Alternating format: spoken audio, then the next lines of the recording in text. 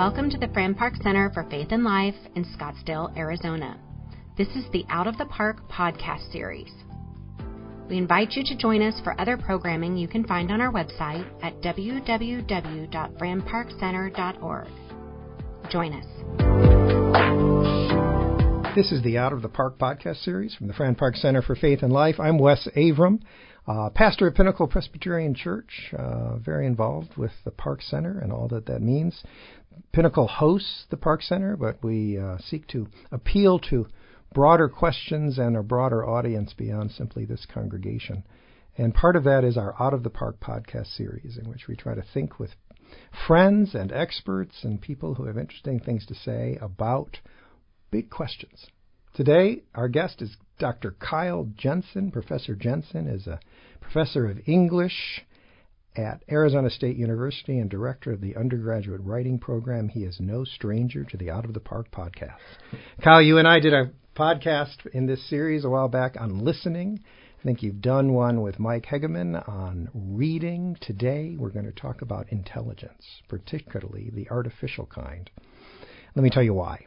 Among several topics that we've taken up in live programs of the Park Center, one of them is all of the recent conversation about artificial intelligence, what some people call machine learning. It's been in the press quite a bit lately. We're recording this in spring of 2023.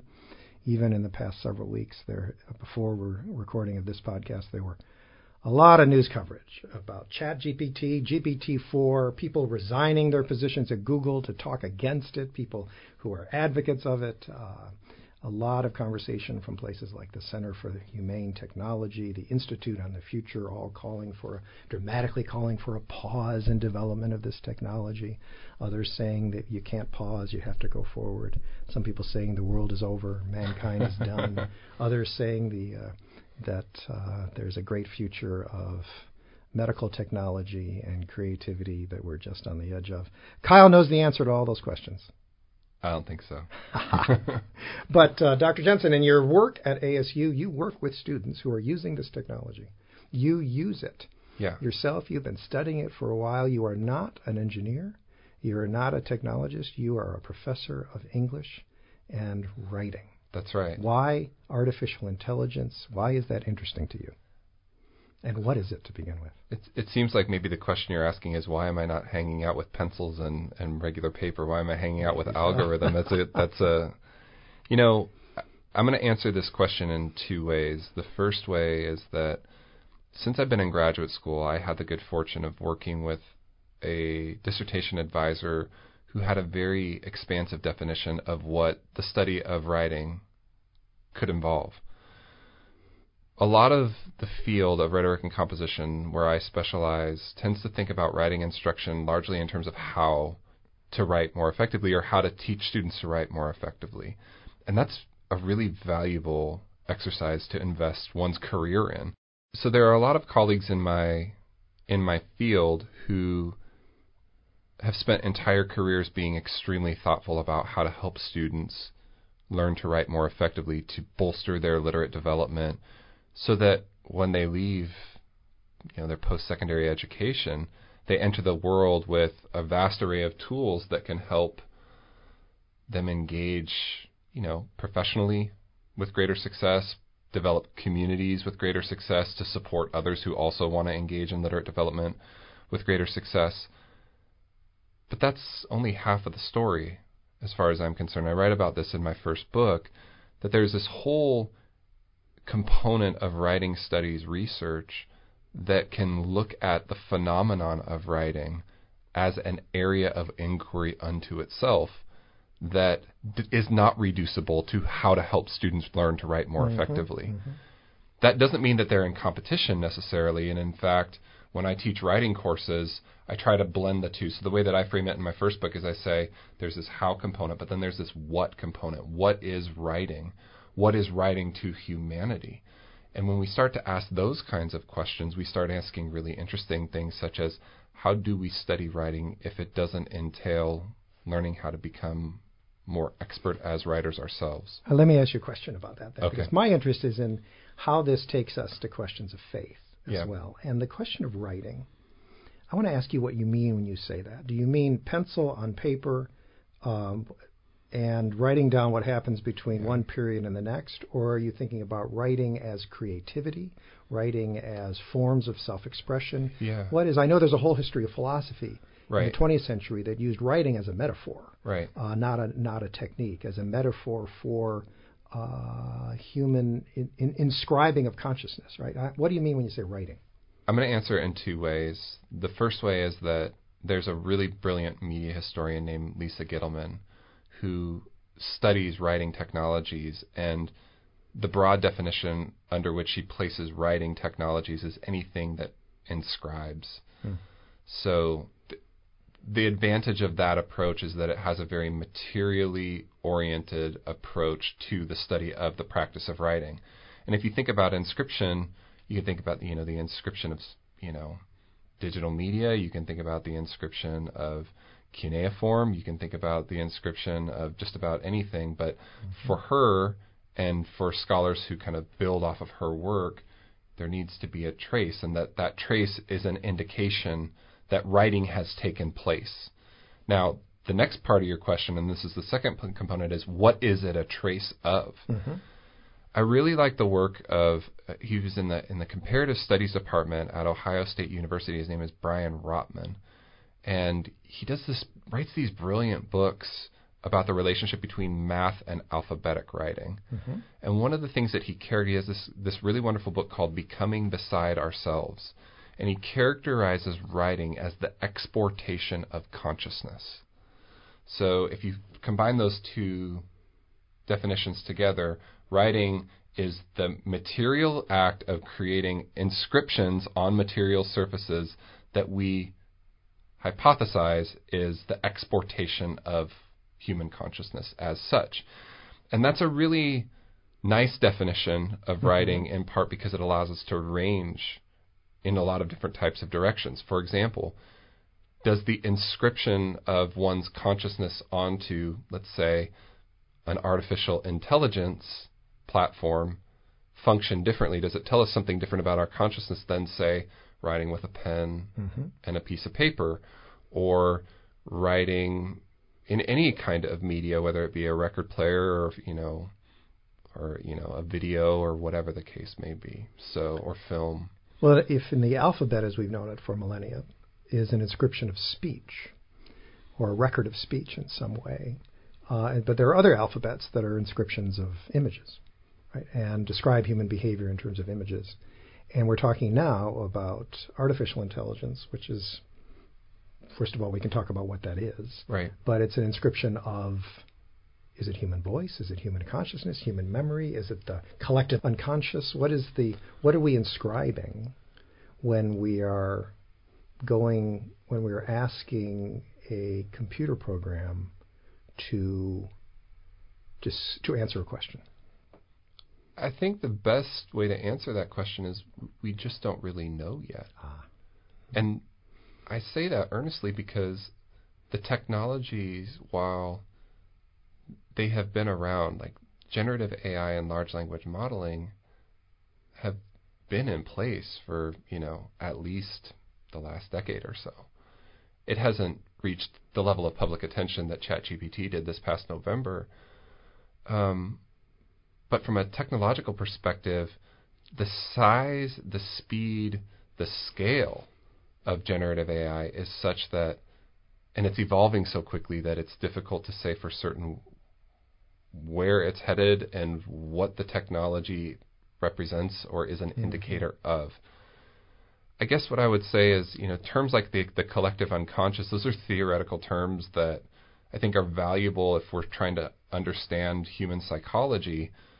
But I also think that, again, going back to the importance of paying attention to the material domains of writing technologies, it's important not to overemphasize the human element of those technologies, not because it doesn't have a massive impact on humanity in general, but because it causes us to overlook the material components that need to be in place in order for that technology to do the work that it does, if that makes sense. So if we're talking about artificial intelligence and we're only interfacing with the software or the application as such, we overlook the fact that there are tons of computers working together, like these massive processors working in coordination, all sorts of hardware and companies that are interacting with one another, the exchange of money. Shortly after GPT-3 kind of made a big splash, Microsoft invested $10 billion in its development, in its further development. Well, that is not the Microsoft's ability to fund that way is not separate from the technology itself. And so what you see is a convergence of all of these material resources coming into one space. So what is it a representation of? It's a representation of a lot of complex factors coming together in a kind of orchestral way to produce something that we just haven't heard the end of at this point. And I think that's probably what makes us nervous about it, is we don't necessarily know where it's headed, and it's really difficult to determine the implications of it because it's so big and complex. You and I have a pretty similar, in some ways, academic background, having studied rhetoric, but studied them in different contexts. And I love the kind of and we often talk about different authors too, and that's why I love our conversations. And part of this too, I think, my studies in rhetoric years ago often sort of went to the philosophical question of rhetorical crisis. What is a rhetorical moment, or sometimes called the rhetorical situation? Hans Blumenberg, the philosopher, defined the rhetorical situation as, lacking definitive evidence but being forced to act are the fundamental prerequisites of a rhetorical situation. Which would suggest that that's exactly what we're in. We lack definitive evidence, as you describe, of what new technologies will produce. And yet we are compelled to make choices in implementation, in adoption, in use, in meaning, in regulation, in interpretation and understanding, and even how their religious implications. And so we are bouncing back and forth among imperfect understandings, lack of definitive evidence, yet still making decisions, right? I love the way you're continuing to talk about how we don't yet know, and yet there are some things we do know. You've been looking at the technology, particularly as it relates to ChatGPT and all of that. Can you give us a quick overview of what this is? If I'm driving down the road this morning listening to this podcast and I know nothing of what artificial intelligence is, what are we talking about? Yeah, that's a really good question, and I should probably underscore the fact that I'm not an engineer, so my explanation is what I have learned by working with engineers. I consult with a company based out of Tel Aviv, Israel, called AI21 Labs, and I work with a wonderful group of folks there who are thinking very deeply and humanely about the role that artificial intelligence can play in the evolution of humanity and human societies. And the best example, the best explanation that one of my colleagues there gave me was, he asked me to take out my cell phone. And he said, why don't you start typing a text message to someone that you know? So I immediately started texting my wife. And he said, what's happening while you are texting? And I said, well, the text is auto-populating what it anticipates I want to say. He goes, how accurate is it? And I said, well, sometimes it's accurate, but more often than not, it's making recommendations, or in some cases making alterations that fundamentally affect the meaning of what I'm sending my wife. And so we have plenty of examples circulating on the internet called, autofill fails, where you're sending these hilarious messages to the absolute wrong person. And this was a really nice illustration. So he said, okay, so if you want to think about generative AI, that's a form of generative AI. Why do you think it's not particularly successful in anticipating your needs? And I said, I don't really know. I would guess that it probably just doesn't have enough examples that it can draw from in order to accurately predict what I need to say next. And goes, that's exactly right. So what large language models do is they're scaled up versions of basically predictive algorithms that say, based on the word that preceded the initial word that you wrote, this is the most probable word that will come after it. And so I said, wow, that's really amazing. They're basically statistical, they're probabilistic statistical algorithms. And I said, well, I knew the answer to this. I'm like, what kind of scale are we talking about here? And the answer for the large language model that they've developed is 178 billion textual parameters. We can't wrap our head around how big that is. So earlier you asked, well, what is this a representation of? Well, number one, I think large language models are a representation of the fact that we have collectively or we have successfully collected a large amount of texts and made them available for public consumption. Right. And what these algorithms do is they say, okay, based on what these texts tell us, this is probably what needs to be said next. And the company that I work with, they say, the technologies, large language models do a couple of things really, really well. They make suggestions on what should appear next, and then they're able to kind of abstract and summarize. The mistake that I think a lot of people are making is, well, if they have the ability to make suggestions on what will appear next, and if they have the ability to abstract and summarize, then they must understand what it is they're reading.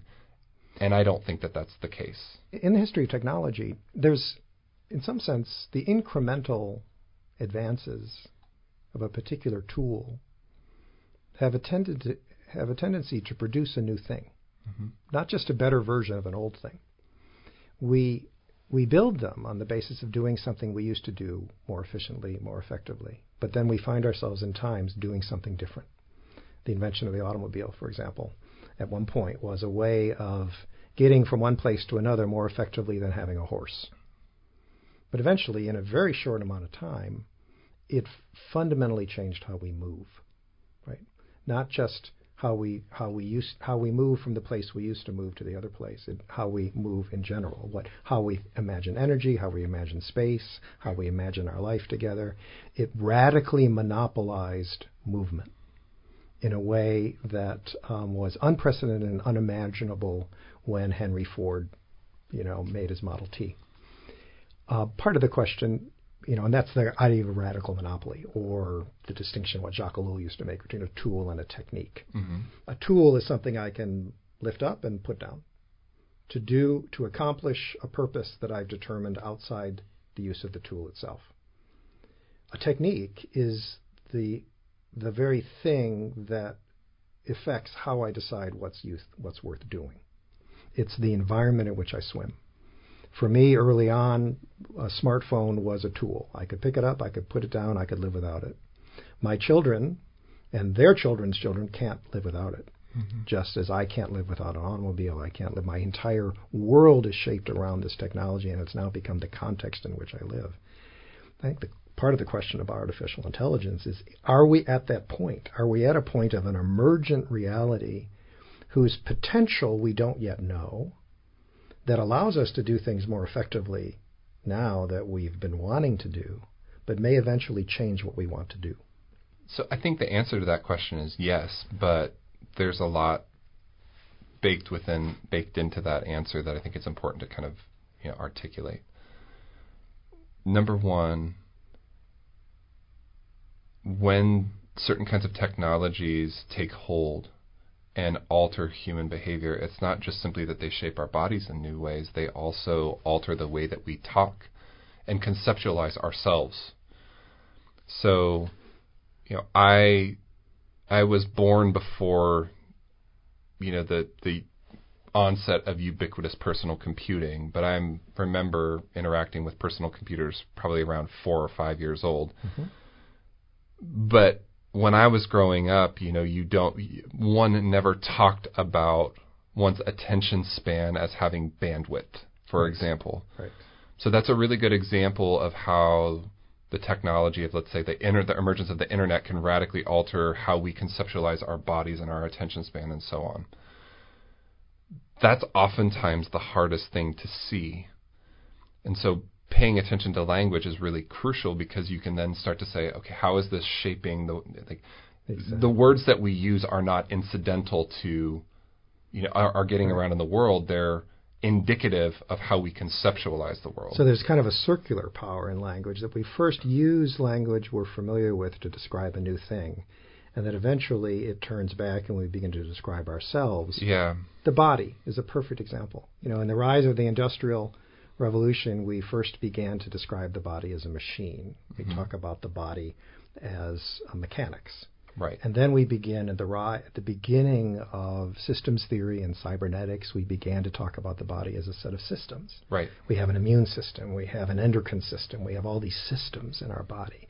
And now, in the information age, after the DNA is cracked, we talk about the body as information. Right. What next? What is our data point? What is our data point? Yeah. At what point do we begin to describe ourselves, not just our consciousness, but even our bodies, in light of the technologies that we swim in? And eventually I want to get around to the question of how do we then begin to understand God? Before we get there, I think it's a really important point that we circle back and recognize that this apocalyptic view of technology is not peculiar to the onset of artificial intelligence. Right. There's a wonderful book called The End of Work or something like right. that by Daniel Susskind, where he traces the role that narrative has played, that kind of eschatological vision mm-hmm. of what will happen once this new technology takes over. And it's fundamentally about fears associated with human labor and mm-hmm. Financial and economic insecurity, which is a real concern for a majority of the world. So I don't want to diminish that, but what I do think, you mentioned earlier the Hans Blumenberg, the rhetorical situation. What is the rhetorical situation? My go-to person on that is Kenneth Burke, and as far as I can tell, he introduced the term the rhetorical situation for the first time, and what he meant by that was the fact that no matter what historical moment we find ourselves in at any given point, there is going to be misinterpretation, there is going to be conflict, right. linguistic conflict in particular.